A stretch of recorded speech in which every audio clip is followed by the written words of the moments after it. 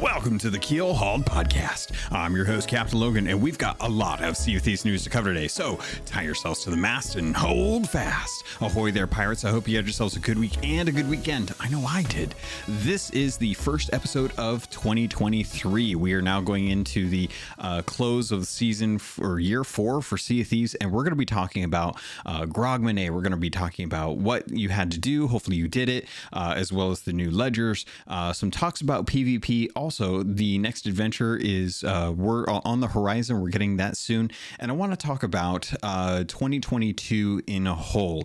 I also want to talk about what I hope to do personally for my pirate in 2023. All that and more on this week's episode of Keel Hauled Podcast. Before I get into any of that, I have to thank the patrons because they're the ones that went over to patreon.com/Keel Hauled Podcast, just like you can, to support this content that I help put out. So thank you to People's Republic, L Cute, Balls, Bam Bam Bagel, Captain Hasco, Captain Hayes, Chateau Neuf, Zombie Killer, Cloud, Cosmic Johnson, Static Mirror, Davram TV, El Jefe Esteban, Fergatron, Jabaro5, Carl Embo, Kazia the Rogue, Lumpy SRQ, Dub Goose, Evil Morpheus, Xbox Mike 29, Murphy Lives, Mutinous Max, Regis Stella, Rust Belt Kid, Norwegian, Captain Dasm, That Kilted Guy, Tien Professor, Real Big Tuna, Big Bad Pad, Mina Fairy, Music Me, The Lore Chronologist Deadeye Dre, Hager Owl, Jeff H, Ghost Boy 20, Evil Martha,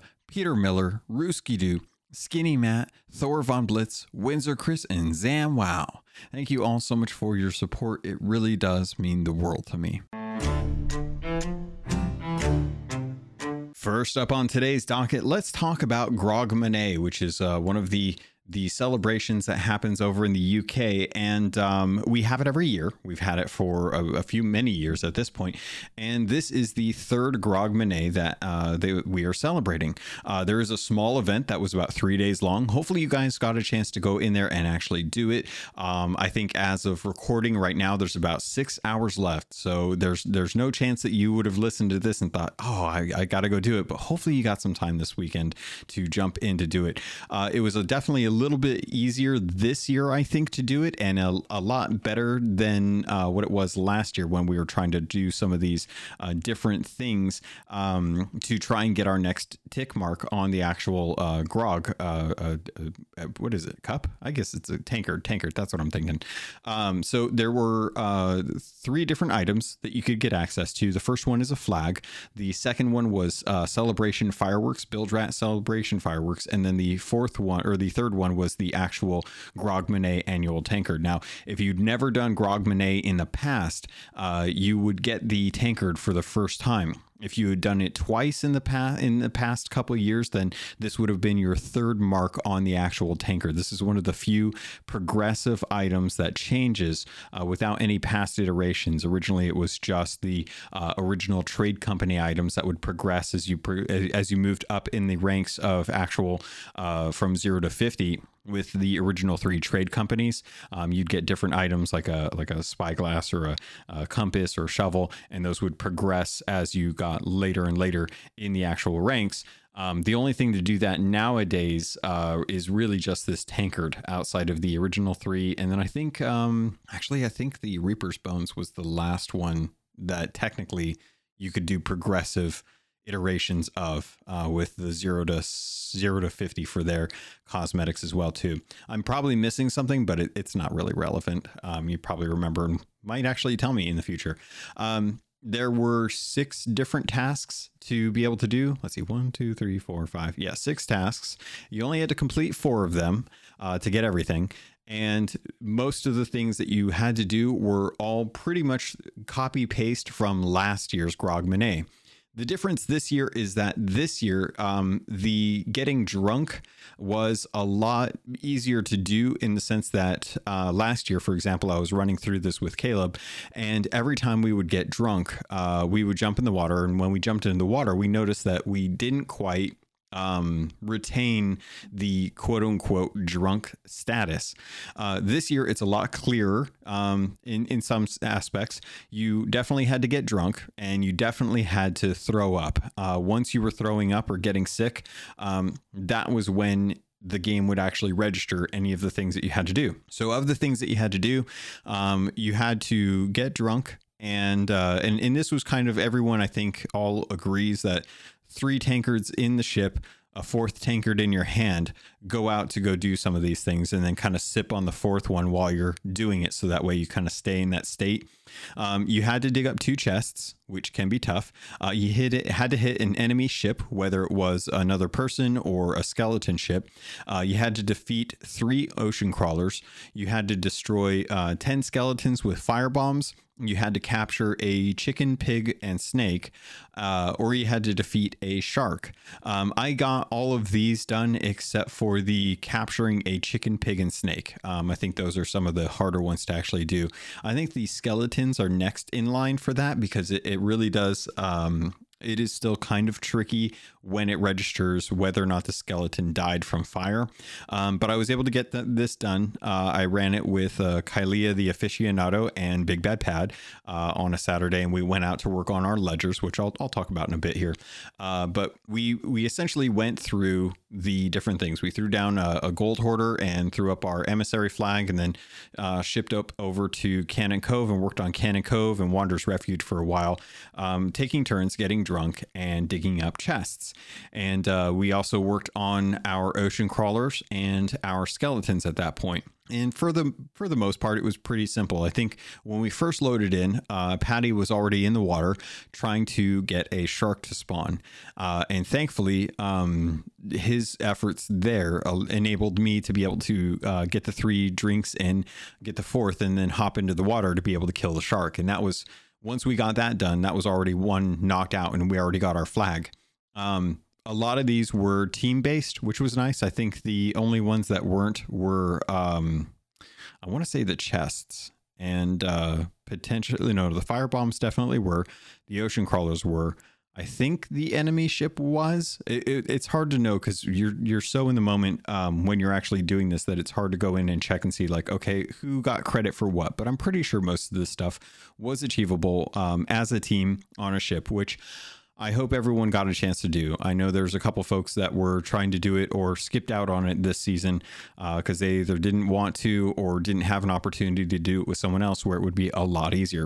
I personally tried to do some of this alone the other day when I hopped onto my sloop just on lunch break and headed out to, where did I go? I think I threw up an Order of Souls mission and I headed over to Crook's Hollow.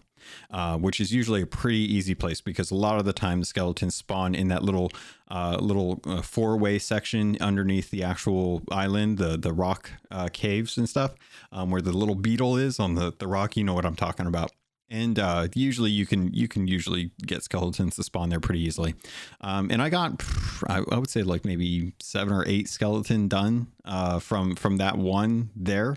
But after a while, I just ran out of time for that moment and I had to go do other things. So it was nice to be able to go in and get most of that all knocked out. And then once you're done, you're completely done. And it's nice to put away the whole getting drunk and stuff. Because I really feel bad for some folks that are having trouble with it. In fact, I saw a video on Twitter today where someone was working on the skeletons and they got drunk. They hopped into the water, got on the island, and right as they got on the island, an ancient skeleton spawned. And they were so drunk that they got a few swipes in, but every time they went to shoot it with the Eye of Reach, they missed their hits and they couldn't keep up with the skeleton running away. And it just, I feel bad, man. I hope not too many people ran into that instance because that's got to feel bad, especially running solo, trying to get some of this stuff done. It's a real shame, but I did complete it. I got my 3rd mark for my Grogmanay annual tankard. I'm very proud of that. And I'm looking forward to the 4th year where we'll be able to get the 4th mark and find out on the 5th year if we get a little hash mark through all 4 or if it changes to a V. It'll be interesting to find that out because I think year 4 will determine whether or not we're going by Roman numerals or by hash marks on the actual tankard. I don't know why that seems to matter to me, but Grogmanay's done. By the time you're listening to this, welcome to 2023, everyone. I hope you all had a safe New Year's Eve. Mine was very weird. I played board games and ate pizza with my wife and found out that The alcohol that we got was just extremely potent. And just how much I'm not in for potent alcohol anymore. I've gotten those years out of my system now. My 20s are over. My 30s are over now that I think about it. And I'm just not there for that kind of stuff. So I had to put a lot of other stuff into it to get it to taste like something I could actually live with. But it was really interesting because we tried watching a bunch of movies and there's been a lot of storms in California recently, or at least in my area. So we ended up not losing power. We ended up losing internet, which confused me, but we lost internet for about 12 hours. So there was a lot of pulling out Blu-rays and tossing them into the system and watching special features for movies over the last 12 to 14 hours of that time.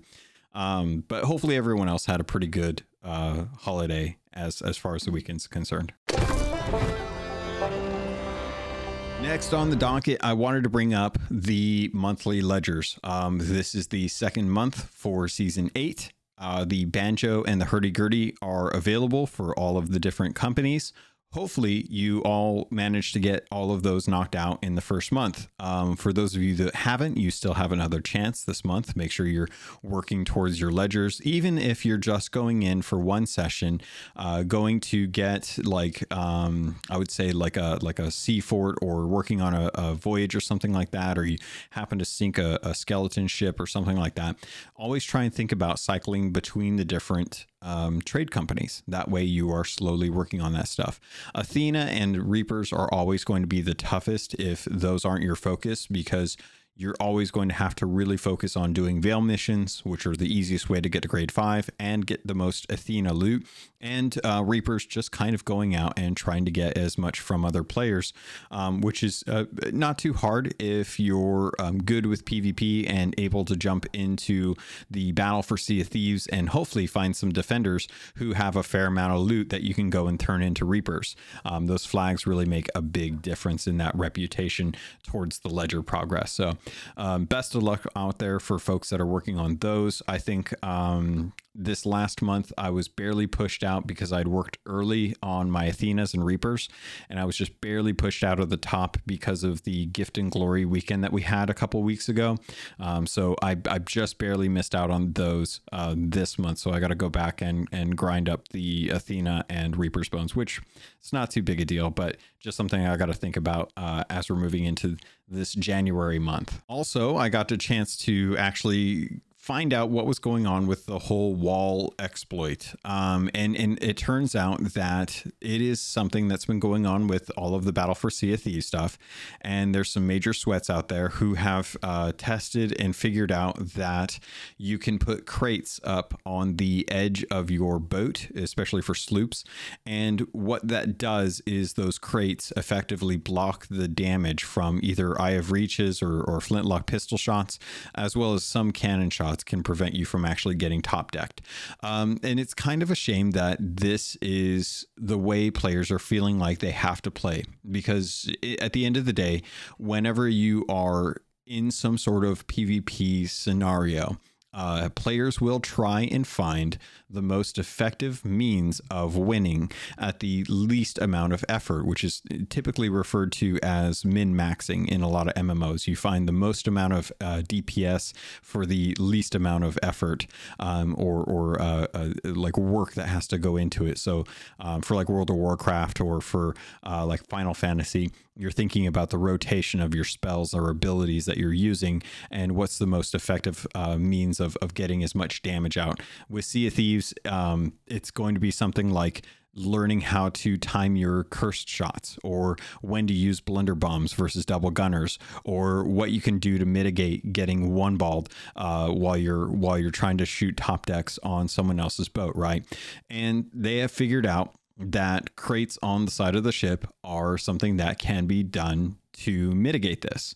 I don't believe that this is the intended use for a lot of crates. So much like many of the other creative uses of items in the game, I'm curious to find out, like, when the rare staff actually come back from break, because a lot of them are, what they will decide is going to be usable. How often are people doing this? Personally, I think this is mostly relegated to the Battle for Sea of Thieves. It's not it's not preventing sinks. It's mitigating damage.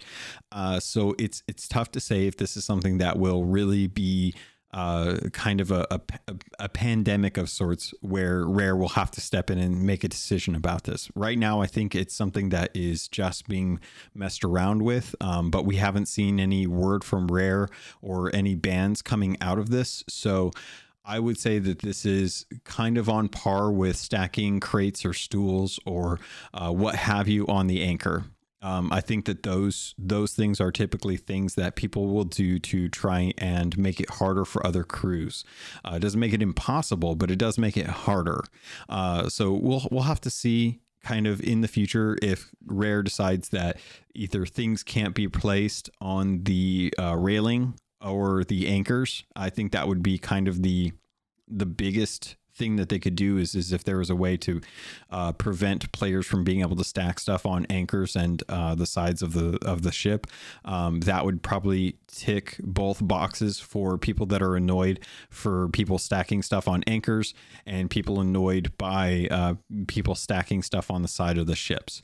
I think if you take out those two things, the people that are defending against hits and the people that are defending against borders would both have to adjust their playstyle. They'd either have to get better at defending borders, or they'll have to get better at dealing with getting hit from other players with cannons. You'll have to dodge shots, eat between getting knocked off your cannon, step back and hide behind the mast if you need to. Different ways to kind of like instead of just tanking the damage, you're actually having to adjust your gameplay style, because a lot of this really does come down to putting enough pressure on the boat that it draws cannon fire from the players so that you can send someone over to solidify kills to prevent people from being able to repair the damage that you did initially. Which is kind of the main strategy for a lot of people. It's really hard to get someone with either just boarding or just naval combat, right? And that's kind of where a lot of people are either going to be seeing those extremes where it really frustrates them. Either people are going to be extremely frustrated by how good people are on cannons, or they're going to be really frustrated by people who are really good at locking down a ship to the point where you can't do anything. I think those are extremes. I think a majority of people have a little mix of both. They can get good with a few shots, but really it comes down to immobilizing a ship and putting pressure on the holes that you create, and then trying to have one person who feels comfortable going over, trying to seal the deal, get those kills, try and make sure that you're waiting for that other ship to sink. And that's always tough, right? That comes with practice. So if you're frustrated, it is frustrating, but at the end of the day, it's just a loss. It still gets you to progress a little bit further in your allegiance. And that's kind of where I'm at right now. At the moment, I feel like I am okay with getting losses to continue progressing my way to curses that I want. I just want access at this point. I was able to go down to the Pirate Legend Tavern because I've had some criticisms about not being able to see what's available to me to be able to know like what the driving goals are. So I went down to the Pirate Legend Tavern. And sure enough, everything that is available for Pirate Legends is available through the different merchants that are down in the base Pirate Legend Tavern. You can see the Mysterious Stranger stuff. You can see the Magpie's Wing cosmetics. The only thing you can actually see the curses as well too. So it was wrong of me to kind of criticize this and think that they should open it up. I haven't been able to go double check myself on the Reaper's Bones. I haven't been able to log in to get over to the Reaper's hideout because I just never think about actually talking to the Flameheart Jr. because it's just, I don't know. It's not something I ever think about doing. So I haven't actually checked to see if you can see anything while you're while you're not able to access the Reaper's lair. But if you can, then that kind of solves the criticism that I had, that there's no idea of what you're going to be able to get, no carrot on a stick to be able to see like what's available to you. But for Pirate Legends, it most definitely is. And I think you have to be a Pirate Legend to be able to even take part in the actual Battle for Sea of Thieves for the Pirate Legend, for the Athena's Alliance, right? So, right now, I am thinking about the curses in the sense of it's a numbers game. Win or lose, I'm still making progress as long as I don't disconnect or get my ship sailed out of the actual circle. So even if I am getting into a fight and anchoring in the middle of the arena, I'm willing to take a loss if I can't win, because I know that at least I'm getting some progress. Obviously, I want to win, but it's always been kind of 50-50 for me so far. I've always been about 50-50 as far as like my sinks and my loses and my wins. And that's fair. That's pretty good. You know, if this were Dota or League of Legends or Heroes of the Storm, having a 50% win rate is pro. It's like you're really, really good at the game if you can manage a 50% win rate for most players. Because most of the time players are not playing at 100% of their capacity all the time. So expecting that you should have to, or that they will have to, is kind of a lost cause in my mind. So if you want to actually get in there and get these curses, you can. Even if you lose every battle, you're still making progress. So you can, look at it as like, okay, I'm not getting there as fast as I normally would be if I were winning every battle, but as long as I'm not getting run out of the circle, I'm still able to actually get some progress. It just may take longer than normal, and I might actually learn something while I'm going into all of these.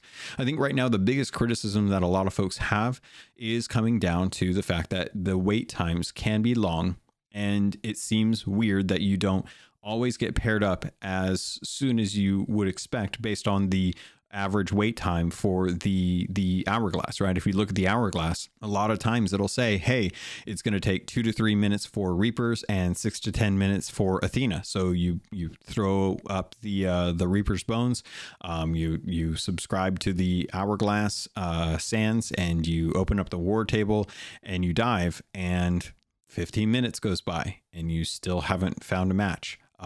You cancel the dive and you come back up and you sail around, and another 15 minutes passes and you haven't been invaded. And it's very odd, because there's been instances where I've talked to people on NA servers who are looking for a match as the same boat type, as the same crew number as me, and we've been opposing allegiances, but we weren't matched together. And it makes me scratch my head and wonder, like, I would have been able to fight against someone that I actually know. That would have been pretty fun. But I couldn't. And that it's kind of strange. So I'm hoping that when the devs get back, they're able to work out a patch that they talked about where they want to be able to open up the different little buckets that they've got, to make sure that if you aren't fighting someone of the opposing faction, that at least you'll get a fight, even if you're fighting against someone of the same allegiance. I'm still very curious to understand how that's going to work, if they will have to make a change where, like, the mysterious stranger will accept Athena flags to turn in. I don't know if he already does or not, because I don't think I've ever tried. But it's something that I hope will continue to improve the wait times for the actual matches. It seems like a lot of folks are kind of down on the season right now because it feels like the wait times are the biggest pain point. So I'm very curious to see, will we see something in the future, which I'm thinking that we will, that will help improve the wait times? Because at the moment, you can sit around for a very long time or no time at all. It seems like there's very few moments where you're either jumping in right away and you get a match and you feel great about it, or you're hanging out and waiting. And unfortunately, when you're diving, when you're invading, there's not a whole lot you can really do. You're kind of stuck just waiting. And it feels bad because, as we all know, as many of us can testify over the years, Sea of Thieves can take a lot of your time. And you want to make sure that you're getting the most out of that time when playing.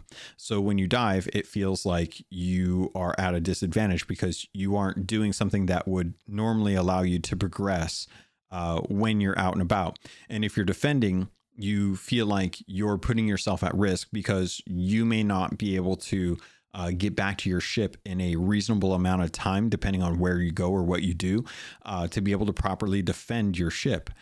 So if you're working on a sea fort, you don't necessarily want to be working on a sea fort when you're defending, or like a fort of fortune, or like a fort, because it's going to be actively trying to take you and the opposing team out, and you may be on the worst side of that situation. Additionally, you don't want to be on like an island working on Order of Souls or merchants or gold hoarders, because if it's a big island and it takes you a while to get back to your ship, it could be too late. You could have already been in a bad spot or a bad position when you get invaded, and it's hard to know. So there's like a give and take. Like, you never want to get too invested on defending, because if you do, you might lose out on the next battle because of the circumstances, which is a risk you have to take. And I recognize that.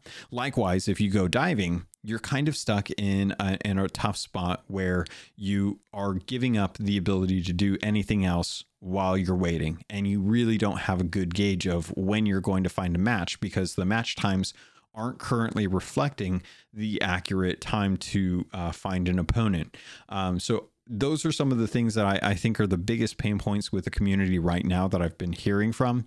And I'm hoping that in the coming month, we'll be able to see a patch roll in that will help try and alleviate some of those major pain points, so folks can get back to having fun PvPing.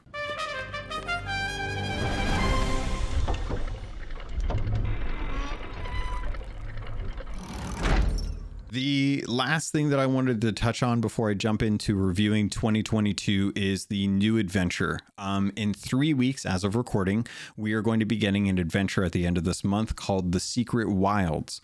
This is an adventure right now that features the skull of Briggsy, as well as a photo. Like a painting. I can't say photo. It's a painting, roughly, of Madame Olivia in Order of Souls tent. In the Secret Wilds refers to something that's going on with the secret that Briggsy had, and what's been going on with the wilds. Why there's been areas of the wilds that have blue sky, green grass, growing trees, a fervor of life. And that's something that I'm very curious about. I cannot wait to figure out what's been going on with the wilds. Is it something that's going to spread? Is it something that's going to go away? Is it something that's just going to stay the way it is because of what happened? Very curious to figure out what's going on lore-wise with that, and see like how much of the orb stream will start to unfold as we get closer and closer into the next arc of stories with Sea of Thieves. Right now, this would be the second, or the climax of, not the climax, but the halfway point roughly of the 3 adventure tier for this section of story. And I'm glad that we're going back to Briggsy, because I think this is going to open up a lot more story with the rest of what's going on with Flameheart, what's going on with the Dark Brethren court. And I'm excited to see what's going to happen in the future, and if we're actually going to get the captain this year. All right, next up on today's docket, let's talk about 2022 for Sea of Thieves. I wanted to talk about some of the main highlights for each of the months, kind of what they brought with them and how they kind of ended up being. Kicking off, we're starting off with January. January was pretty interesting because after a fair amount of silence and going into what I think was kind of a lesser season with season 5 or season 4, I think it was season 4. We got season 5, and it kicked off the Sea of Thieves roadmap, which has been a very interesting thing to look back on because it is a very nebulous roadmap. Season 5 was pretty good. I think we got some really nice things that popped off in that, and it kicked off the Community Day, which I think Community Day was very interesting because it was kind of something that really did break Sea of Thieves for a little bit. We got a lot of strawberry beard jokes out of that weekend, and it really showed that players and community members are very interested in events that really kind of showcase themselves, as well as looking forward to, custom cosmetics for that. They had a multiplier that was going to benefit from not only Golden Glory weekend, but also the fact that it would work with emissaries, and it was based around doing community stuff. It was also the kind of starting or kickoff to the beginning of Sea of Thieves as a new type of community events, as well as adventures, as well as a mystery. And we really kind of got a chance to see what the future of Sea of Thieves was going to be over the next year. And it was very interesting. I'm very glad that they did that, because it's always kind of a scary thing to look back on the roadmap and think like, okay, what hit, what didn't hit, what made sense, and what does the rest of the Sea of Thieves map look like for 2023? Because right now, with the delay of season 7, which we'll get to in July, it was very interesting to see kind of how much was going to have to get shifted to the beginning of next year, or this time right now. Then we moved into February, and with February, we finally got our first adventure, Shrouded Isles. And we actually lost Flameheart as a world event, something that I would say a lot of folks at the time were happy to see go away, but maybe in retrospect, might miss seeing that big red sky or the big red head in the sky. And Shrouded Isles was kind of the kickoff to what Rare was going to start doing for the rest of the year. It was very light. It was not a whole lot, but it did confirm a couple things. We did find out that Flameheart Jr. is actually the servant of Flame, and confirm that he has been in game for a long time.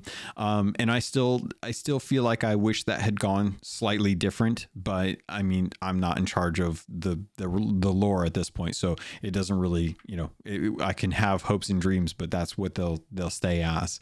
But overall, I was happy to see Belle make a debut in Sea of Thieves. She came in strong and has been a very strong character for the Athena's Fortune, being that Ramsey has, for the most part, been very quiet most of the life of Sea of Thieves.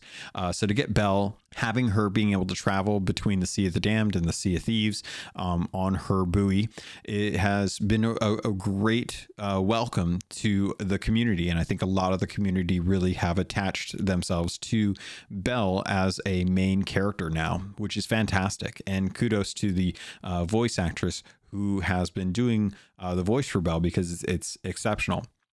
Then getting into March. March was very, I would say it was positive and negative. We got the next adventure, which was the Forts of the Forgotten, which felt like they were coming in a little later in the season than I think they wanted. I think they wanted to kick off Forts of Fortune at the beginning of the new season, or right when Sea Forts really kind of hit. And we got Sea Forts earlier in the month, and then I think it was about 2 weeks later we got the adventure for Forts of Fortune, which was actually one of the best trailers, I would say, for Sea of Thieves, because we've had trailers in the past, but we've had a new company kind of brought in to start building out all of these different trailers for the different adventures. They're roughly about 2 minutes, and it was really cool to see story unfold in a cinematic approach for Sea of Thieves in a way that we generally don't ever get to see unless it was like an E3 event. So to get these every couple or every month was a real kind of change of perspective on what we were going to have for Sea of Thieves, and I really enjoyed that. We also got the closing for Arena, which was very contentious. A lot of people were jumping onto ships and trading shots or kills or sinks to be able to get as much done in the arena as possible. Arena had been kind of, I don't want to say plagued, but encompassed mostly people going over to different islands and playing team deathmatch or TDM. And as a result, it mostly turned from a naval / player versus player combat to a purely player versus player combat. And trying to get matches naturally were taking a very long time. Not very many people were actually playing the arena. Most of the people that had been playing it had already received all of their triumphant Sea Dog stuff as well as their Pirate Legend weapons. And with the closing of arena, we found out some interesting numbers that roughly about 2% of the player base had actually been engaging in that content. And being that that content was subject to all of the changes that were happening in Adventure, it was tough for them to continue delegating resources to a mode that had so little interaction that was separate from Adventure. So they made the hard choice, which I think was the correct choice, of reducing the team and putting the team that was on on Arena and pushing them over to Adventure to work on content for Adventure, and closing the arena, legacying out the achievements for those, and giving everyone all of the ship colors or ship types that were in the arena for anyone that had ever played it, had ever gotten a level. And if you'd reached 50 in arena, then you were awarded a special good boy set that was the Sea Dog livery set. And I know that a lot of people are kind of shame or sad and bummed out that arena is no longer a thing. I still wholeheartedly believe that it was a positive move for Adventure mode, and that we've seen changes come to the game that are trying to build and reinforce what Adventure is, to kind of allow folks to get the best of both worlds. Also, we got visible fish names. I don't know why that stuck out to me, but visible fish names was something that I think I wanted, that I didn't know that I wanted until they put it in the game, and I realized how much I appreciate it. So along with the rest of the year, there's been a slew of different changes that have come to the game that have been brought through accessibility, which I think is fantastic. And I know that Sightless Combat has been one of the people that have been championing the cause for bringing additional accessibility options that will benefit anyone for Sea of Thieves. So kudos to him and everyone that's been associated with him in their sailing and helping with the Sea of Thieves team to try and develop some of those additional accessibility features. Then we go into April. April brought with us two very important things. One was the next adventure and the close of the first 3-story arc, which was the Shrouded Deep adventure. This was effectively the year 4 anniversary update, and it was a callback to the original Hungering Deep, where we went with Merrick's help to go fight the Hungering One. We then took this and had a really interesting event happen in the game. You had to work with another crew to be able to summon the Shrouded Ghost. This Shrouded Ghost did not count towards the commendations that have been in the game since 2018. And unfortunately still do not gain credit for those commendations. You could summon a Megalodon using a flare at specific islands, which I think was a very interesting and a lovely opportunity for what I think the Hunter's Call could do in the future. You also had a very interesting ship battle at that event, and Merrick once again broke his promise to his wife in saying that he would never go hunting for another ship or another Megalodon or another beast, if you will. So this was another situation where I think there were a lot of really good intents with this adventure. I think the adventure itself was fascinating and a lot of fun. Unfortunately, I think there were a couple bugs that soured the experience for some of us. Namely, the Shrouded Ghost would cause your ship to fly away if it hit you at the right way, or people just not being able to find another crew to be able to help summon, especially given that you had to be on that server and go and kill all of the Megalodons to bring their souls back to a table in the middle of the island that would then spawn a beacon that people could sail over to help summon the Shrouded Ghost. I love the idea.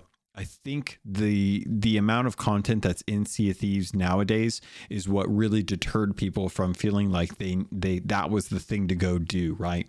Hungering Deep was the first major content update that came to Sea of Thieves after launch.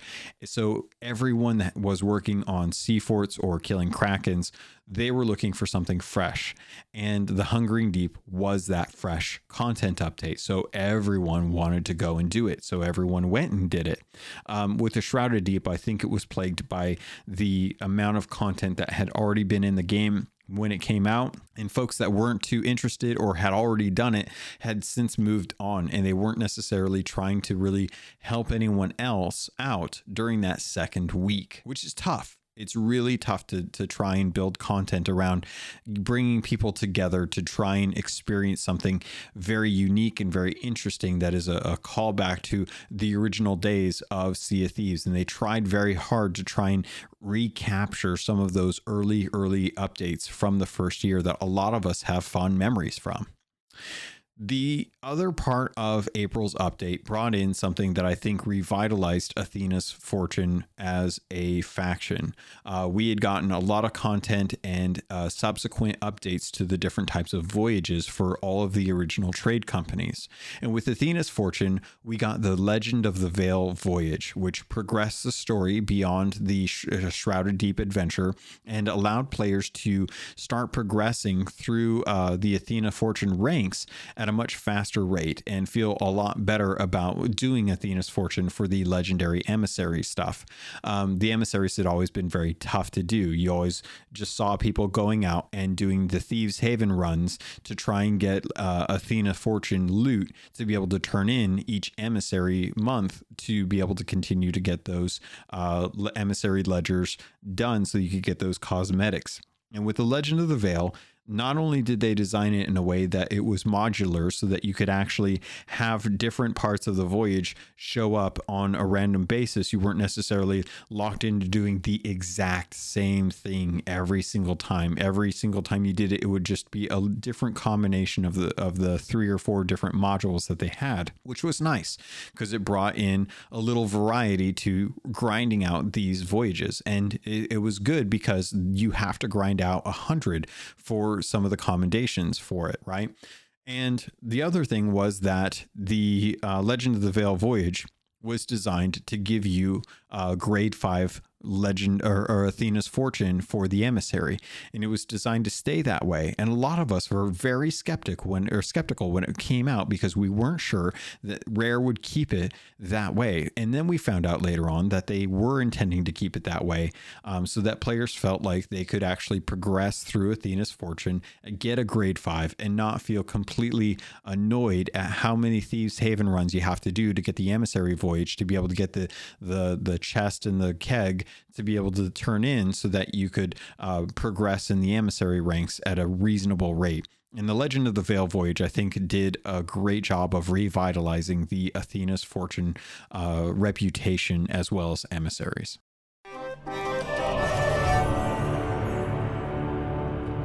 Ahoy there, pirates. This is the ad for this episode, and I did want to let you know if you wanted to avoid these and just get a regular filler, you can head over to the Patreon. There's a special feed just for patrons that get the ad-free version. If you want to keep listening, though, I can't say I blame you, because this week I want to let you know about Loot Crate and getting 15% off of most crates and crate subscriptions when you use the link and code RobotsRadio in the show notes. Also, you can head over to audiobooks.com, get your first 3 audiobooks for free, and that can include any 2 VIP books, or use the affiliate link for Green Man Gaming. If you're a PC gamer or you'd like to save money on games, it's one of the benefits of being a PC gamer.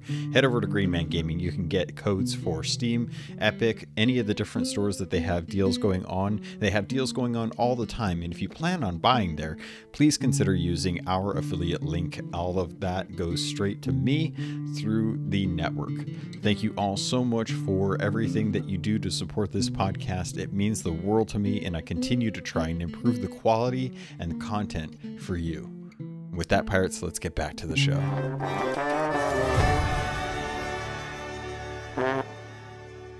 Then we headed into May.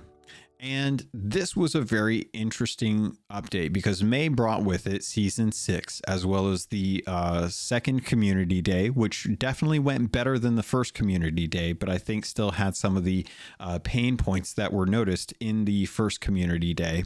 A weird thing that stuck out to me during that update was Maros Peak volcano went quiet. I thought that that was the heralding of Maros Peak as a spawn point for ships. Still isn't. Still kind of hope it would be.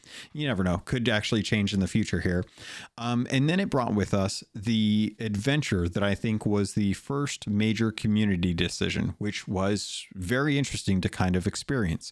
And that was Lost Sands. And this is something that took place over on Golden Sands Outpost. And it was Team Merrick versus Team Reaper. And you really saw kind of Rare testing the waters with their first community decision. We didn't know much about what was going to happen, and we didn't know how balanced it was. They tried to show us realistic numbers as far as where the different teams were on their website, and I think a lot of people appreciated that, but it was hard to know because so many people were on one side or the other, or the rewards were set up so that you could do both sides to be able to get the commendations, that when you looked at the actual results, you really saw a 50-50 split. And that's because a lot of people would go out and they would do it one time for each side, and that was it.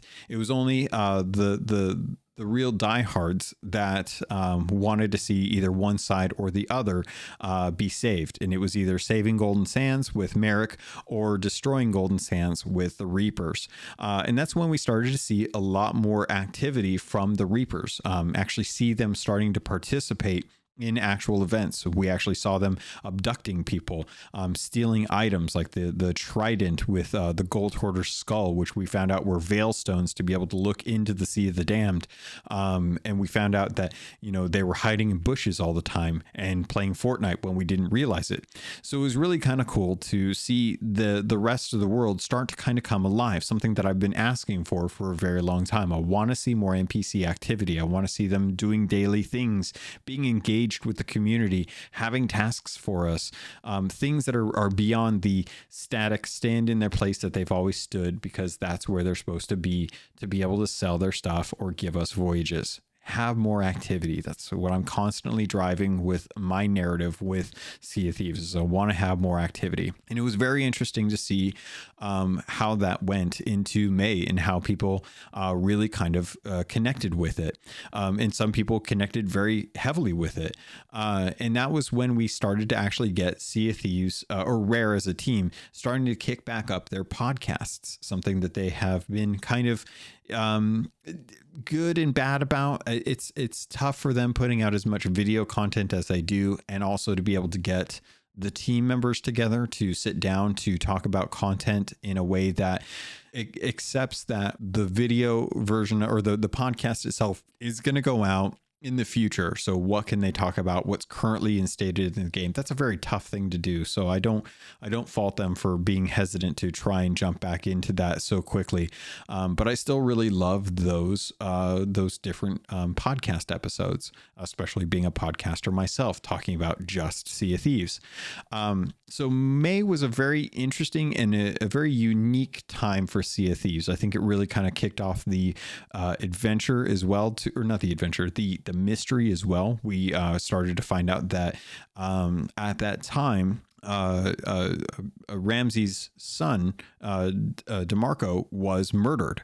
And there was a lot of speculation that started going around about that. And there was a lot of ARG content that was drummed up in social media, in the game, as well as outside of the game, to really kind of kick off this mystery. And there was a lot of lessons learned, I think, from this first mystery. Things that really connected with the community, things that didn't, that really didn't, as well as having the mystery.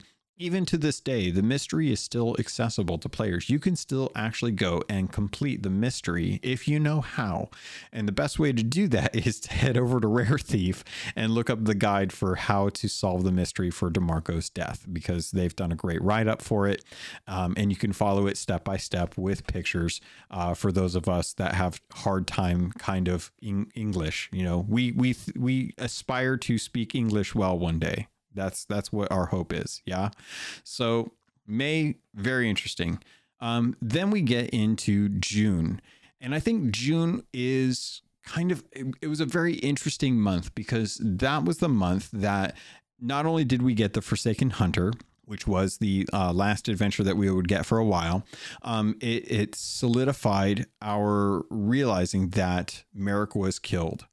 Which was very interesting to do a 2-week adventure of Merrick being killed at the same time that we're trying to solve the mystery of who killed DeMarco.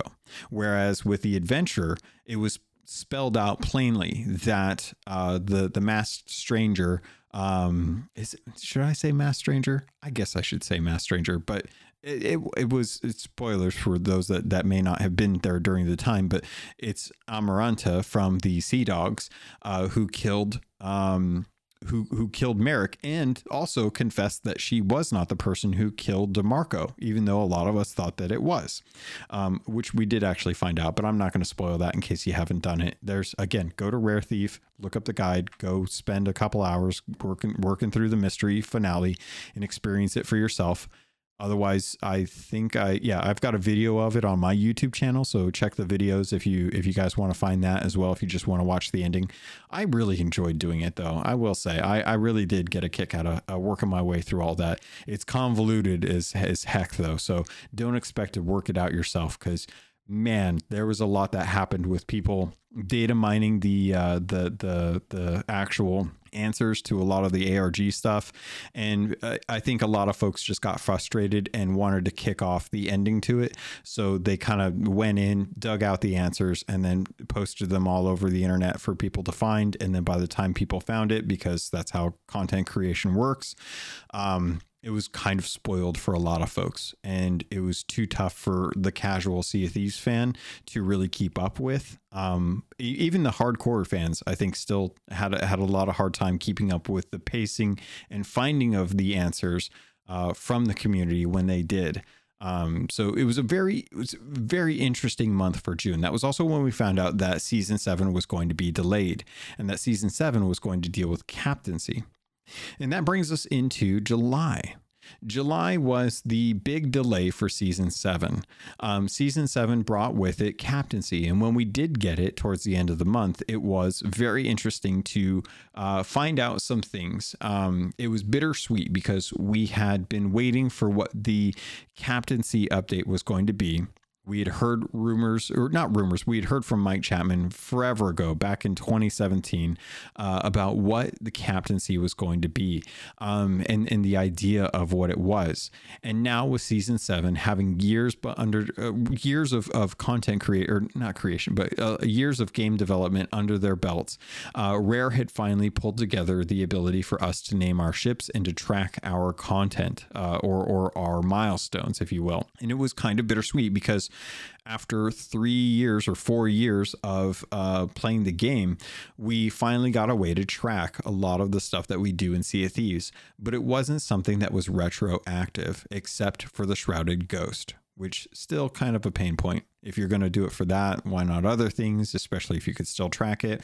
But the general consensus was that if you got a captain ship, you were now starting off as a captain, and you were the captain of that specific ship, and that your milestones would be counted towards that specific ship or any other captain ship that you were on.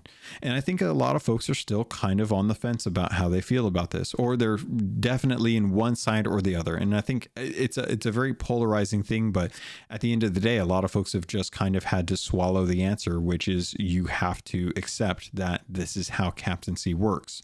And it's a tough thing, I think, for a lot of fans, as well as the devs, to try and have to make that call. So I don't envy the devs at all for that, because it would definitely be very hard for them to justify some things versus others and then to go through with this decision. But captaincy brought with it a huge gold sink, which was definitely needed for Sea of Thieves. And I think that gold sink is something that has been a real boon to folks who have had millions and millions of gold, because you can now buy supplies for your ship. You can now buy trinkets and different milestone trophies for your ship. You could actually go in and name your ship if you wanted to, and you could buy ship crests, which we still haven't really gotten any new ship crests for, which is a shame, but I'm expecting more of that kind of content in the future. And it was nice to finally be able to say, this is my ship. This is the name of my ship. And I finally got to name my ship after all these years. Sadly, my ship is the one that I've named for a long time is actually not the one that I use the most. The one that I use the most is probably my sloop, which is just on lunch break. And then next to that would probably be my galleon, which is the keel-hauled crew. But overall, I would say that captaincy was a real boon to Sea of Thieves. It was close to being as big as, I would say, a Pirate's Life, which I know I kind of waver on depending on when you ask me. Sometimes I think it's better. Sometimes I think it's less as good as a Pirate's Life, because I think a Pirate's Life really... like day one issues plagued Tall Tale 2, but outside of that, I think A Pirate's Life was probably one of the best stories that Rare has ever created in Sea of Thieves through the Tall Tales, and a very succinct story that they did at that. That really still leaves a lot of question in my mind about what's going to happen in the future of Sea of Thieves with that kind of content. So captaincy itself finally kind of hit the little checkbox on the list of requests for Sea of Thieves. Originally, the idea was that the first content update for Sea of Thieves in June of 2018 was going to be captaincy and pets. We didn't get pets until 2019, I believe, is when we got the original 3 pets, and then subsequently dogs and then foxes later. Which I would not be surprised if we got another avian pet in the near future. Maybe we could get another type of I can't think of, what are they called? Simians? No. The monkeys, orangutans, chimpanzees. I can't think. Kombuchans, I think is kombuchans. I can't think of what it is. Another monkey type pet. But I think we kind of checked that off right there. So I think we're good on that one. I think we're getting another flying pet soon, but who knows if it'll be owls or not. We'll have to wait and see. And I'm getting lost in the weeds here. Where was I going with that? So July, the delay in season 7 really did push everything back. And you can tell going into October, November as well too. But with August, we got Captains of Adventure, which is kind of we started to see a lot of tweaks with the milestones, with the named ships. We also got in August our next adventure, which was the first one since June. And that was A Hunter's Cry. Now, A Hunter's Cry, I think on paper was great. I think in actual practice, I think A Hunter's Cry was a bit of a failure for the team. I feel like they did not anticipate properly the toxicity that the community can have with players who were still upset about back in February with the arena closing. And, or I guess, no, it was March that the arena closed. And because of that, you were now put into a specifically decided like lore environment where you were going to be playing through an adventure which was developed to progress the story, and you were going to go rescue Merrick from the Sea of the Damned, from a distorted version of the Sea Dog Tavern. And as a result, instead of what was a very interesting callback to the Sea of the Damned that we had with A Pirate's Life Tall Tales, we had pirates who were now camping and TDMing, pirates who had no recourse. If you sank, you spawned at the beginning of the Tall Tale adventure in the Sea of the Damned, and the only way to get out of this this lock case scenario was you had to cancel your Hunter's Cry voyage, and you had to go back into the regular world. You had to go sail over to the unmarked isle at K9, talk to Belle again, and then sail back into the Sea of the Damned, and then hope that you got paired with another couple of crews who were not looking to PvP and looking to actually work through the PvE narrative that was going on there. And PvP, unless explicitly turned off, will always be available to people in Sea of Thieves. I think the taking of the story and moving those to their own instance where it's just one crew is the safest way for players to be able to experience the story that's going on.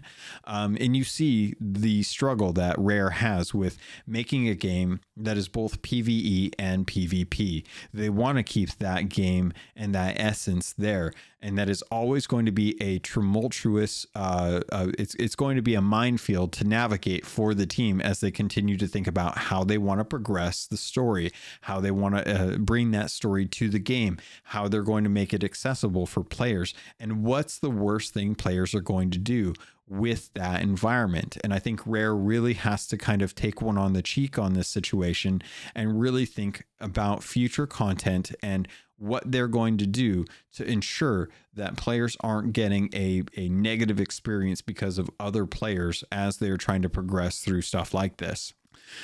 Overall, though, I will say that I enjoyed these narratives. I think they did, and I think they are doing an excellent job of creating 2-week stories that come every 3 weeks and allow players to really kind of see the world evolve. In fact, I think that what was it? The Forsaken Hunter was probably one of the best adventures that I'd played through. Because I got to see something that I'd never seen before in Sea of Thieves. I got to see a character open a portal to the Sea of the Damned, which had other characters in that portal, which was a flat item on the actual world. Like you could walk behind that thing and see behind it. And actually go up into the portal and traverse between Sea of Thieves and Sea of the Damned through this staff that they had that now had the Gold Hoarder's skull tied to it. And having moments like that in Sea of Thieves is still some of the standout content that I think about on a regular basis, where I'm like, man, that was a moment to me. That was a moment that really spoke to what Sea of Thieves can do as a storytelling mechanism. And I still really look forward to situations where you're going to be able to see the world progress and the story move forward with these characters that I've loved and endear for the game play out in the actual adventure mode, which is great. And I'm wondering eventually if we're going to see the adventure mode kind of take over the splash page, because right now we have kind of two modes. We have adventure mode and we have a pirate's life. And eventually a pirate's life is going to be something that probably won't be as relevant as the story progresses. And I can imagine that contractual agreements are in place right now to ensure that players have access quickly to go see the Disney Jack Sparrow stuff if they want. But I don't think that that's going to be the case for the future. And I'm interested to see where that goes as we kind of move forward with the rest of the story for Sea of Thieves. Then we move into September. And September was the Siren's Prize adventure, and as well as a notable change to some of the PvP that actually happens with Sea of Thieves, with a promise of what was going to be a PvP focused season 8. There were hints and teases of this. So what happened was they actually went in and started to change the ferry times so that if you died on a sloop, you would come back to your ship faster than if you were dying on a galleon. And they also reduced the ability to be rezzed on an enemy player ship. Once you died on an enemy player ship, that was it. You couldn't be rezzed. So it was very interesting to kind of see some of the changes that were coming that were foretelling what was going to be the highlight of season 8.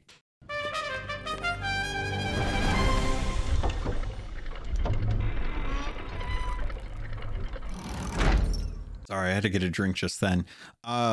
Getting to the adventure for the Siren's Prize.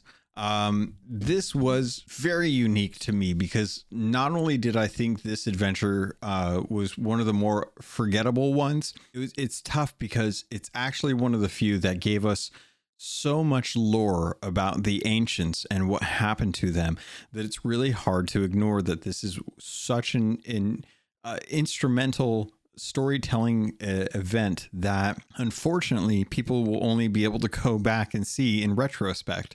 And thanks to the Sea of Thieves wiki for having all of the journals brought to the Sea of Thieves wiki, so that if you wanted to go back and actually check out the Siren's Price, you'd be able to, or prize, sorry, I don't know why I keep saying price, but you'd be able to go back and actually read all of those journals, which is great for us lore hounds to be able to remember and think, oh, okay, this is what happened to the ancients and stuff, and to be able to help Bel with the ancients and bringing back the warrior. It was very, I don't know, I feel like that's one of those ones where, because I had such a hard run in with what the expected mechanics were for that adventure, and I was so caught up with the journals that I feel like I still really missed out on what the whole point of the actual adventure was.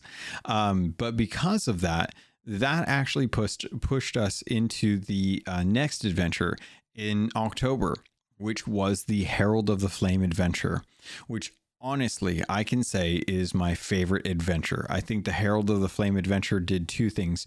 It tied up the loose ends that were going on with Stitcher Jim at the end of Heart of Fire, and it brought us to the Roar and a Molten Sands outpost or fortress that really did kind of give us a unique experience that was kind of directly tied to Flameheart. And it really did kind of say like Flameheart is for sure coming back. And that was a very exciting adventure. I think a lot of folks had trouble with some of the completions. There were some things that weren't registering, like if you tried to talk to the birds. But overall, the Herald of the Flame adventure is by far one of the best storytelling adventures that I think Rare had done. It was exciting. It had really good checkpoints in there built in, so that if you missed out on part of it, you could jump in at different points and be able to continue from there. And it genuinely was really nice to be able to kind of follow along with Bel and Pendragon as you followed the story of what happened to Stitcher Jim after Heart of Fire, after he had gotten exposed to the curse, the Ashen curse that was in the Ashen chest. And being able to see like what happened to him, his madness, driving him insane and causing him to really hate Flameheart for what he had tricked him into doing, and then finding out that the trick was not actually a trick but a gift, and then turning him into an Ashen Lord, and then being able to fight a Stitcher Jim version of, or an Ashen Lord version of Stitcher Jim on Molten Sands Fortress, and having all of that encompassed in roughly an hour's worth of time. It was very well done and really did utilize what I thought was something that has been kind of put on the back burner, ironically enough, for how hot it is, but the Forsaken Shores. I really think the Roar is really kind of I lament the Roar. I think that there is a lot that was potential for that. I think that captaincy has really helped be able to make going out to the Roar easier. You get more supplies now. You can buy more supplies and stuff, and it's just easier to deal with the Roar out there. And I'm kind of interested to see us kind of go back there, because I still think it is a very unique place, and I still think of it as hard mode for Sea of Thieves. But I really have to say that the Herald of Flame was 10 out of 10 for me. Little issues aside, I think it was probably one of the best adventures they've ever written. And I think a lot of that really does kind of tie to the commitment to telling or finishing the story for the last kind of tall tale that they had for Sea of Thieves, which was Heart of Fire, which ironically enough, Heart of Fire is by far the best, in my opinion, the best tall tale that Rare has put out. They took into consideration the number of completions required. They built around that. The content was compelling. The experience was unique for each little pathway that you took. And it took you to places that you hadn't been in a long time. You hadn't really gone back to the Roar in a fair amount of time. So it was nice to really kind of have that moment. So having Heart of Fire after Seabound Soul be kind of left unattended for so long, to have the Herald of the Flame adventure come in and really tie it back into the Flameheart story and really kind of tee up the next adventure that allowed us to really kind of see what the future of Sea of Thieves is going to be, what they really, really wanted to do with Flameheart, which has been kind of this looming villain that really hasn't had any teeth to this point, and hopefully will in the near future. And that kind of takes us to some of the other stuff in October that I really enjoyed.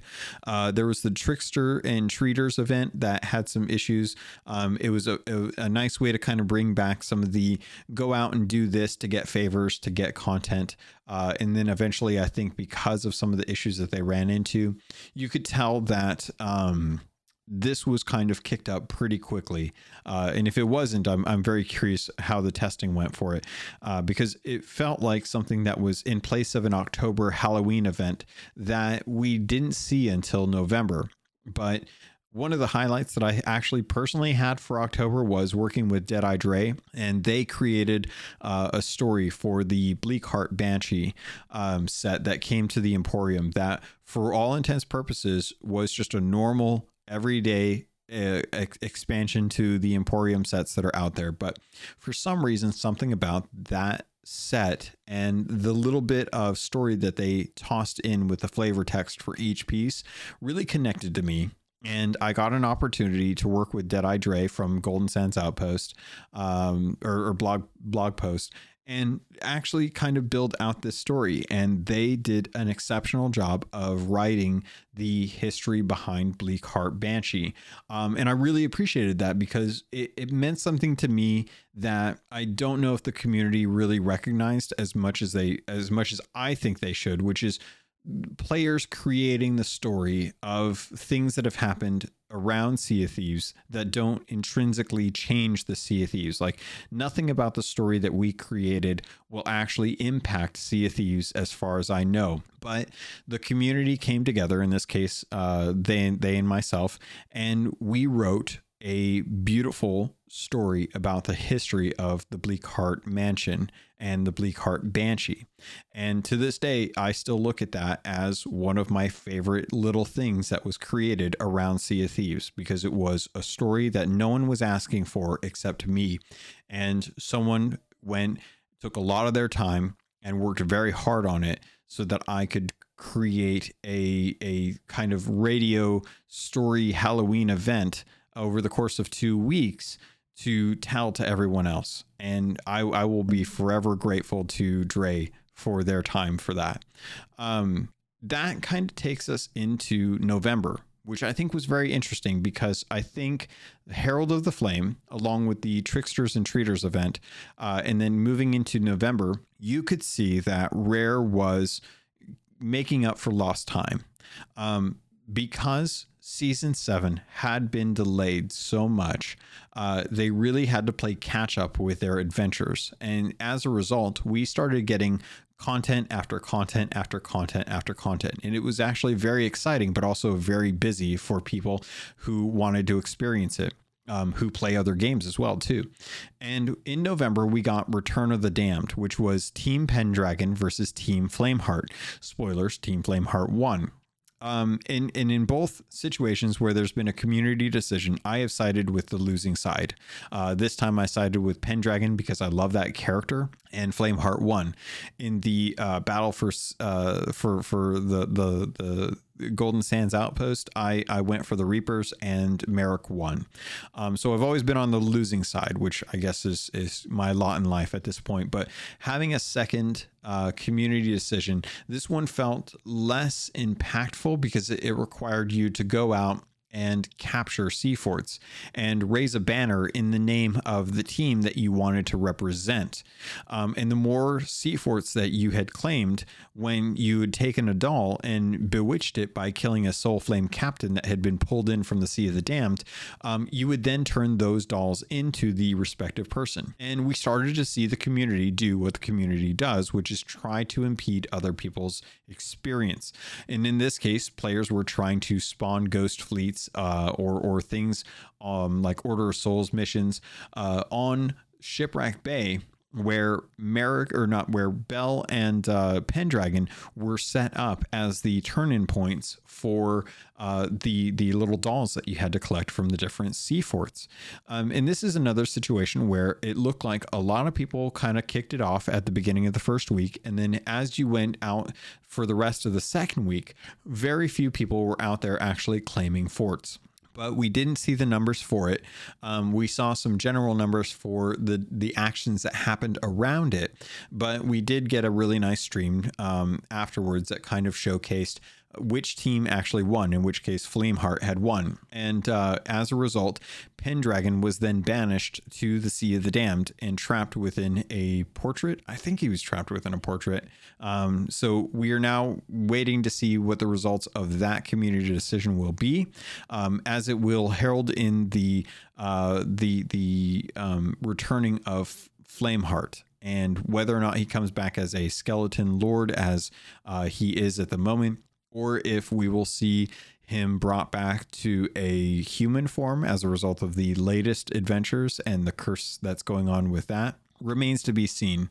But season 8 kicked off in November, and it was the beginning for the battle for the Sea of Thieves.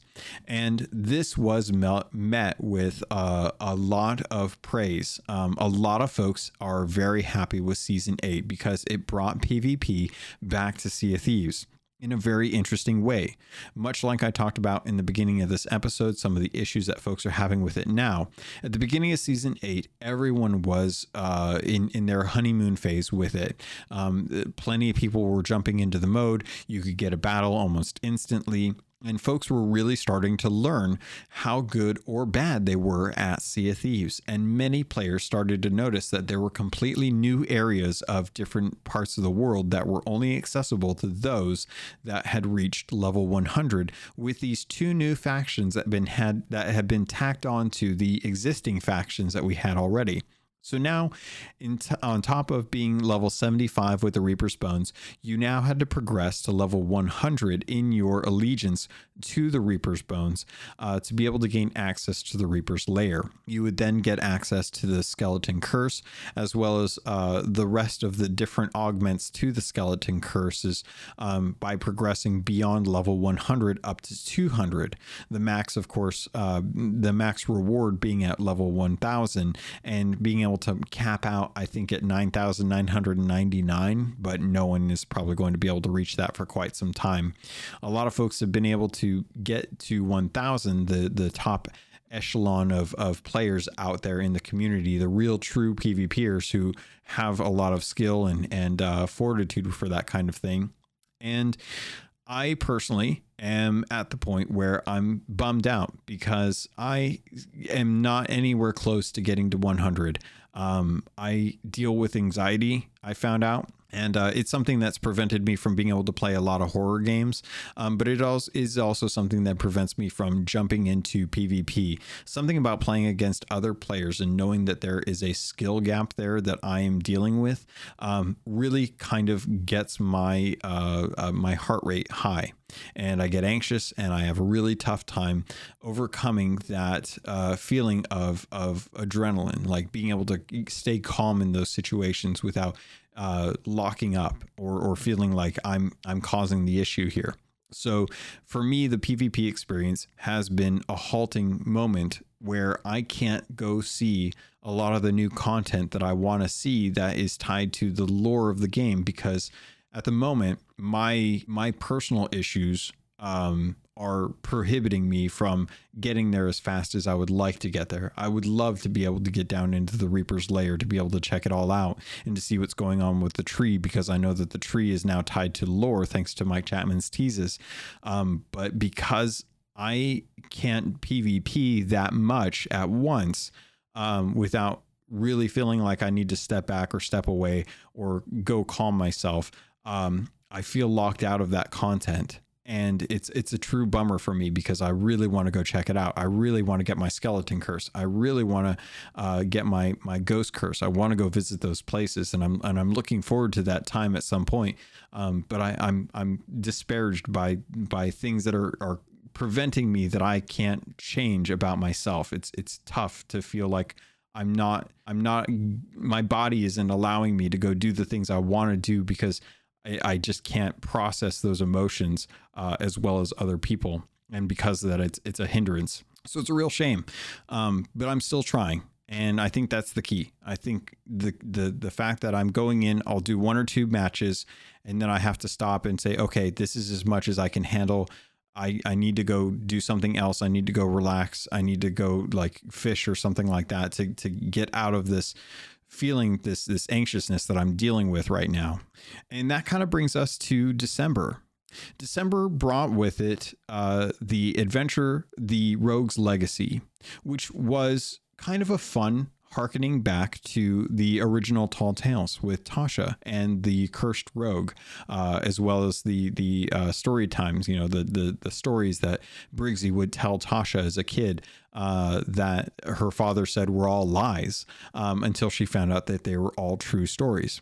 So we also got an opportunity to see that there are some changes going on with the wilds as a result of this adventure. And the wilds is now in an interesting place because a lot of people really don't like the wilds. It's oppressive, and it's intended to be oppressive because of the design behind it. It's designed to make you feel sad or unhappy. And while you're there, you're not necessarily having as much fun as if you were in the wilds, or the ancient isles, or the shores of plenty, right? So you feel better when you come out of the wilds, which causes a lot of folks to not want to spend time in the wilds, especially with horrible islands like Crooked Masts, as opposed to like the really nice ones that are like Kraken's Fall, or Old Faithful, things like that, right? So as we were getting into this Rogue's Legacy adventure, we started to see little patches of the world come to life on these dead islands. And it really does bring a lot of cool questions that I've talked about in the past about. So I'm looking forward to seeing where that goes. Also with December, we got some very interesting changes to the world. We got Blunderbomb kind of fixes to the balance for Sea of Thieves. I think Blunderbombs were something that a lot of folks were noticing were too powerful in Sea of Thieves when it came to PvP. And a lot of battles were decided amongst those, as well as who got cannons first. And I still think that there's a lot of legitimacy to the idea that pirates are coming into matches, and whoever happens to get the broadside first generally wins the bout, which is a shame that it comes to that, because I think that unfortunately really does kind of put the invader and the defender on equal terms in some cases, but it really does depend on how well the defender can respond, because typically, in my experience, the defender has first opportunity because they know it's coming dead ahead, and they can start working on their sails and turning the boat faster than the invader, who has to wait for the actual emergence to be able to gain access to their characters to be able to go and turn. And actually, like, you can do as much prep work as you want before you actually arise out of the water. But even if you raise the sails on your ship and turn the wheel, as soon as you get out of the water on an invasion, your sails are all down, your wheel is set to center. And it's tough because the defender can always take first advantage of that case. And I think that that's kind of a shame. So I'm hoping that that's something that maybe we can have a discussion on to see if that is as integral to a win or a loss as I think it may be, or if it's really not as big a deal as I'm making it out to be. But one of the amazing things that did actually come from this patch update was supply barrels. You now get more supplies when you actually load up a ship, or if your ship respawns. And when you sink a ship, even if it's your own, the barrels from those ships actually float to the surface, and you have about 15 minutes to be able to go and actually grab those supplies. So when you load in, you can actually scuttle, go grab a mermaid, sail back over to the outpost, which generally is one island away from where you scuttled, grab your barrels, buy a supply crate, and get double of the supplies for the 15 minutes that it takes to scuttle, sail back over, and grab your barrels out of the water. It's fantastic. I really love the concept of this, and I love the idea that the ship that wins expended as much supplies as it needed to be able to sink the other ship. If it expended a lot of supplies and the other ship had more supplies and less skill, then you're rewarded by getting those supplies. It's tough because I think I've seen a lot of folks really come to the agreement that generally after a couple of fights, you're going to have more cannonballs than you ever need, which is a weird place to be in a game that potentially could be made to really kind of handle wars of attrition, where it really will come down to how many cannonballs you have. And if players are running into a situation where they are sinking people that have a lot of cannonballs and you have 2,000 cannonballs after a few matches, it's going to be really hard for other players to combat that if they're coming into a fight with not nearly as many supplies, if they've just been getting into the game and they didn't buy or they didn't stock up. So I don't know how well you can really attribute what's going on with the balance for that to something that can be fixed with a patch or not, but we'll have to kind of see, and Rare will ultimately decide if it's as big an issue as it needs to be. But it's still very interesting that they did this. I think this is something that honestly should have been in the game from the start. I don't know what tech they've put into the game that didn't allow for them to have this in from the start. I think Barrel 2.0's back in gosh, was it the second year? I think it might have been the second year when the Barrel 2.0 system came into play, and everyone hated it then, but no one's complaining about it now.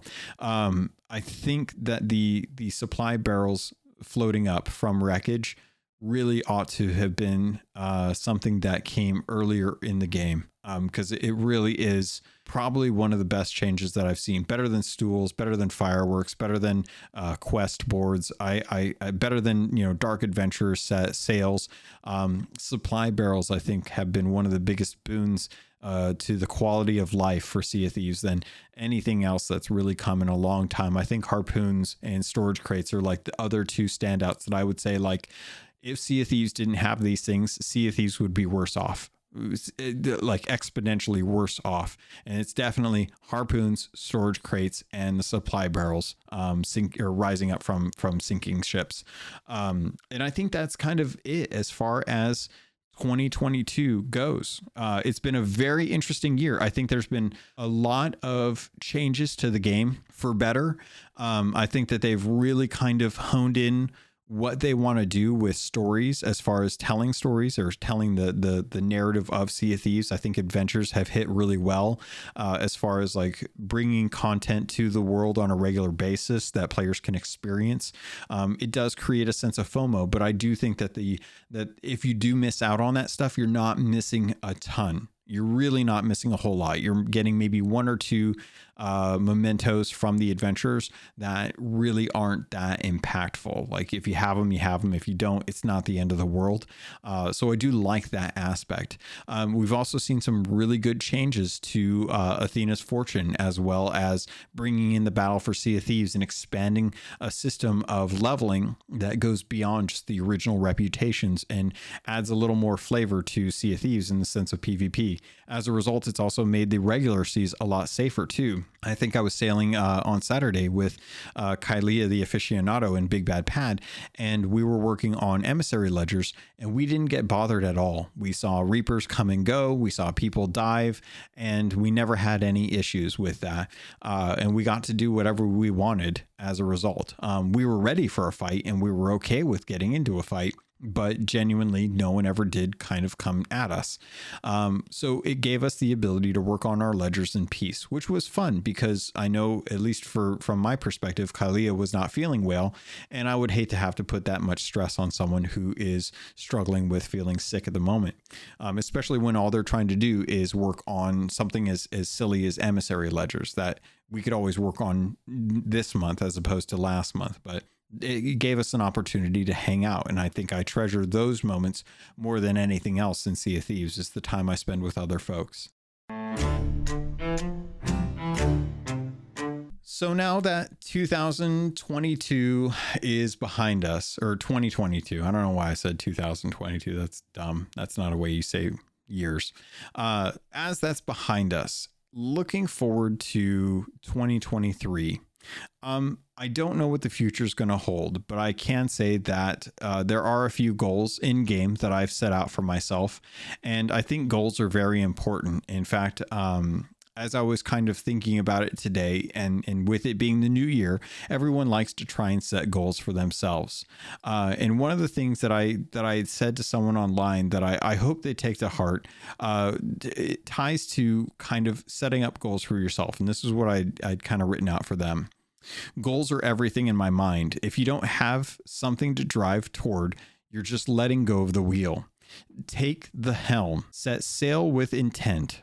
Only you know where you're going. Everyone else is just helping trim the sails or burn pineapples. And I 100% believe that. Everyone around you is either helping or harming you, but only you know what you're going to do in the future, and you should be the one that is in control of that.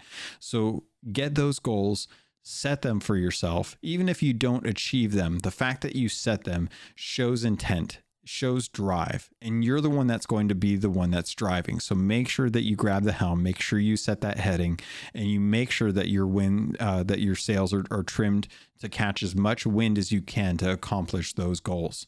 So for 2023, one of the main goals that I have, I want to be able to attend the SOT fests that are going to be going on. The UK one is pretty locked in for right now, but there is an NA one that Dead Pirate Doug is working on, that I hope comes to fruition and allows folks that are in the NA that can't travel across countries to be able to go to meet up with many of us across the entire country who have been wanting to actually spend time with us. In 2020, I got a chance to meet a whole bunch of folks in January at a small get together in San Francisco, and that was fantastic. And it wasn't until 2022 that I got to even meet any other people for Sea of Thieves at SOT Fest UK. Now with 2023 happening and the pandemic under wraps, or coconut fever under wraps, I'm looking forward to having 2 SOT fests to go to meet up with my UK friends that I love over there, and also any of the NA friends that I haven't gotten to meet yet that will become new friends. Besides that, I wanted to talk about some of the commendations in Sea of Thieves that have been lingering around for many years that I've been sitting on. So one of the main ones that I have that may come as a surprise is the Sailor of Athena's Fortune commendation. This is the one that you need to do to be able to get your Pirate Legend capstan. And I didn't realize it until today that I am at 941 miles of 1,000. I am 59 miles away from being able to get my Pirate Legend capstan. And the fact that I didn't have it kind of makes me feel embarrassed that it's been this long that it's been in the game, and I never thought that I actually should put down a voyage to continue sailing on those miles. It's kind of silly. The other one that I wanted to get is the legendary Merchant of Fauna. I am only at grade 2 of this, and it's embarrassing because I've only turned in 88 animals on time as a Pirate Legend since 2018. 88 animals. That's it. So I'm going to start working on animal voyages. I'm going to start trying to get them. I'm going to try and start actually turning them in on time so that I can work on that, as well as the Merchant Voyager, which I'm at grade 5 for, and I have 175 out of 250 Merchant Voyages complete, which boggles my mind.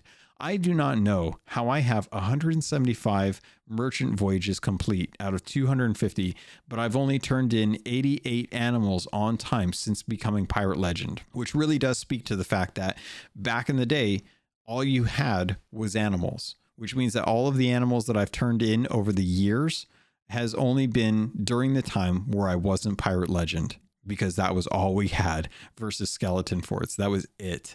But I'm very, very like gung-ho driven to try and get these animals safely to the Merchant Alliance so that they can finally get them to the places they need to be, which is probably a frying pan if we're being 100% honest. Let's not kid around. They're getting cooked somewhere outside of the Sea of Thieves. I don't know where, but somewhere. So I've got a long way to go.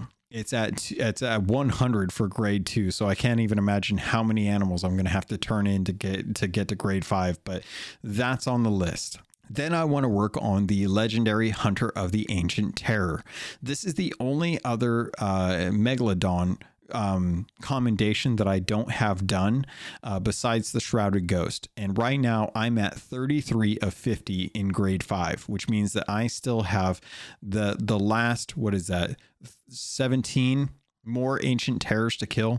So it's going to be my goal, and this is going to take longer sessions, but I want to go and make sure that when I'm sailing around, if I encounter Megalodon, regardless of what it is, I kill it so that I put myself into the pool of potential recipients of a different type of Megalodon that will hopefully be an ancient terror. Which means that it's going to really kind of slow down my day-to-day as I go out sailing. But I want to try and get that one finished up so that all I have left is the Shrouded Ghost. Then I want to work on 2 different Voyage Veil completions besides the Merchant's one. And the first one is the Gold Hoarder Voyages, the Gold Voyager, which I'm very close on. I'm on grade 5. Out of 250, I've got 203 complete Gold Hoarder Voyages. This is one that has been popping up on my Xbox as you're near the achievement for this. And it's been taunting me for far too long. I need to just knock out the last 47 voyages and just get them done. I need to complete this so I can get it off of the Xbox screen, because that and the Merchant Voyager one have been constantly rubbing it in my face that I'm not running voyages. The other one that's a voyage that I want to get done is the Veil Seeker one. Now this one's going to be a little bit tougher because this one is the complete 100 Legend of the Veil voyages. Right now I'm at grade 4. I have 35 out of 50 complete, which means to complete 100 more, I'm going to need to do 65 more Veil voyages. And I'm there for it because I definitely don't mind doing those, but it's going to be hard to work on Veil voyages as well as Merchant voyages to try and get the Merchant of Fauna stuff done. I don't know how. That's my goal for 2023, to try and finish those voyages. And I think the last one that I have to do is something that I can kind of pair up with the Gold Voyager one. I still have 47 more voyages for the Gold Hoarder to do. And I have the Hoarder of Ancient Tributes commendation, which is complete or return 50 chests of ancient tribute to the Gold Hoarders. And that's kind of the vaults, right? I need to get the vaults done. So right now I'm at grade 5. I've got 38 of 50 chests turned into the Gold Hoarders. And I want to try and get that one knocked out as well too. I want to try and get those vault ones done, because if I can get those done, then that will help kind of round out the sales, the livery sets that I don't have special that are tied to those commendations. So really, I'm trying to take a look at some of the sets that I have for my ship that I am missing pieces from, and seeing which of those I can start working on to try and finish up those sets. Because I'm hoping that with me working on animals, with me working on veils, with me working on vaults, that I can start to build up the gold that I don't have to be able to finish purchasing up the Dark Adventurer set. And that's kind of one of the main other goals that I want to do, is I want to try and get the Dark Adventurer set knocked out, because it's a lot of gold. It's very tough to try and get all of that. And it's going to take me a lot of time to work on those that I won't be able to put into for the different allegiances for defending. Now, and that's the other thing too, is the fear of losing loot. I love denying loot, but I hate losing it. So defending while on the Battle for Sea of Thieves is something that I'm always very scared of, because I don't want to lose my loot, and I'm not as comfortable in PvPing as I used to be. And as a result of that, it's tough for me to want to risk going and defending on the Battle for Sea of Thieves while working on a Veil voyage or a vault, and having all that treasure and losing it as a result. I know the risk and reward is there, but I don't know that I'm comfortable enough taking that risk, which is always a choice, right? It's always something that is a choice for you to make. But that's kind of what my goal is for 2023. And I'd be curious to hear if any of you have done any goals for 2023. It's always the custom in the beginning of the year. You set goals for yourself and you try and accomplish them.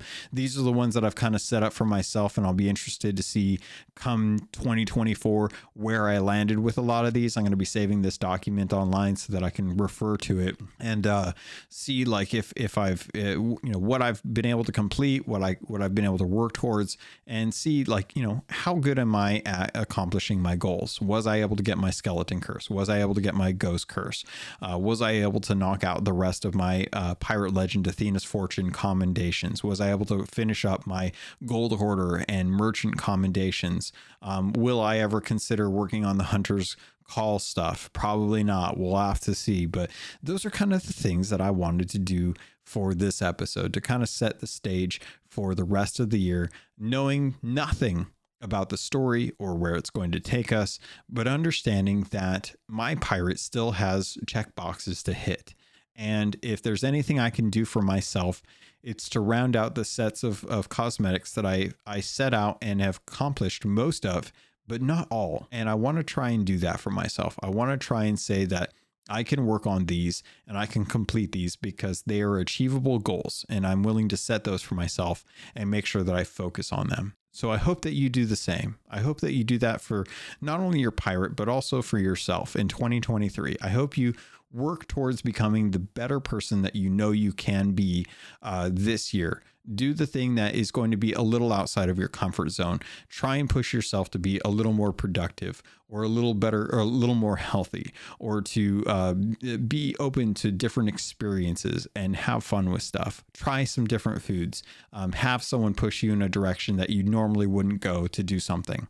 And I think that's going to be it, Pirates. I think that's going to do it for this episode. So if you enjoyed this, if you liked it, as always, there's plenty of ways to let me know. You can always head over to Twitter at CATheves, at CAPT_LOGUN. You can always message me there. You can always reply to the tweets that I do for the Sea of Thieves content that I put out. You can also head over to at KeelHauled on Twitter as well too. I've got the podcast account there for now. You can also write in too. There's also the email captlogun@gmail.com, and we have the Discord too. And just tonight we're actually trying to get some folks the Grog Monet stuff before it ended up, but unfortunately it didn't work out. But the Sherpa program's there if people want to learn how to do some stuff. They're there to help try and instruct folks on how to get through the game, since not a lot of it is explained. But there's also the adventure folks as well too. If you're looking to join up with other folks, you can always post in there and see if anyone's available. I always keep an eye on it, but I don't always have an opportunity to jump into sail with folks because I'm usually working on something else, or just distracted by other games at the moment that I'm like trying not to be addicted to. So but I think that's going to do it, Pirates. So with that, thank you, I love you, and I look forward to sailing with you on the Sea of Thieves.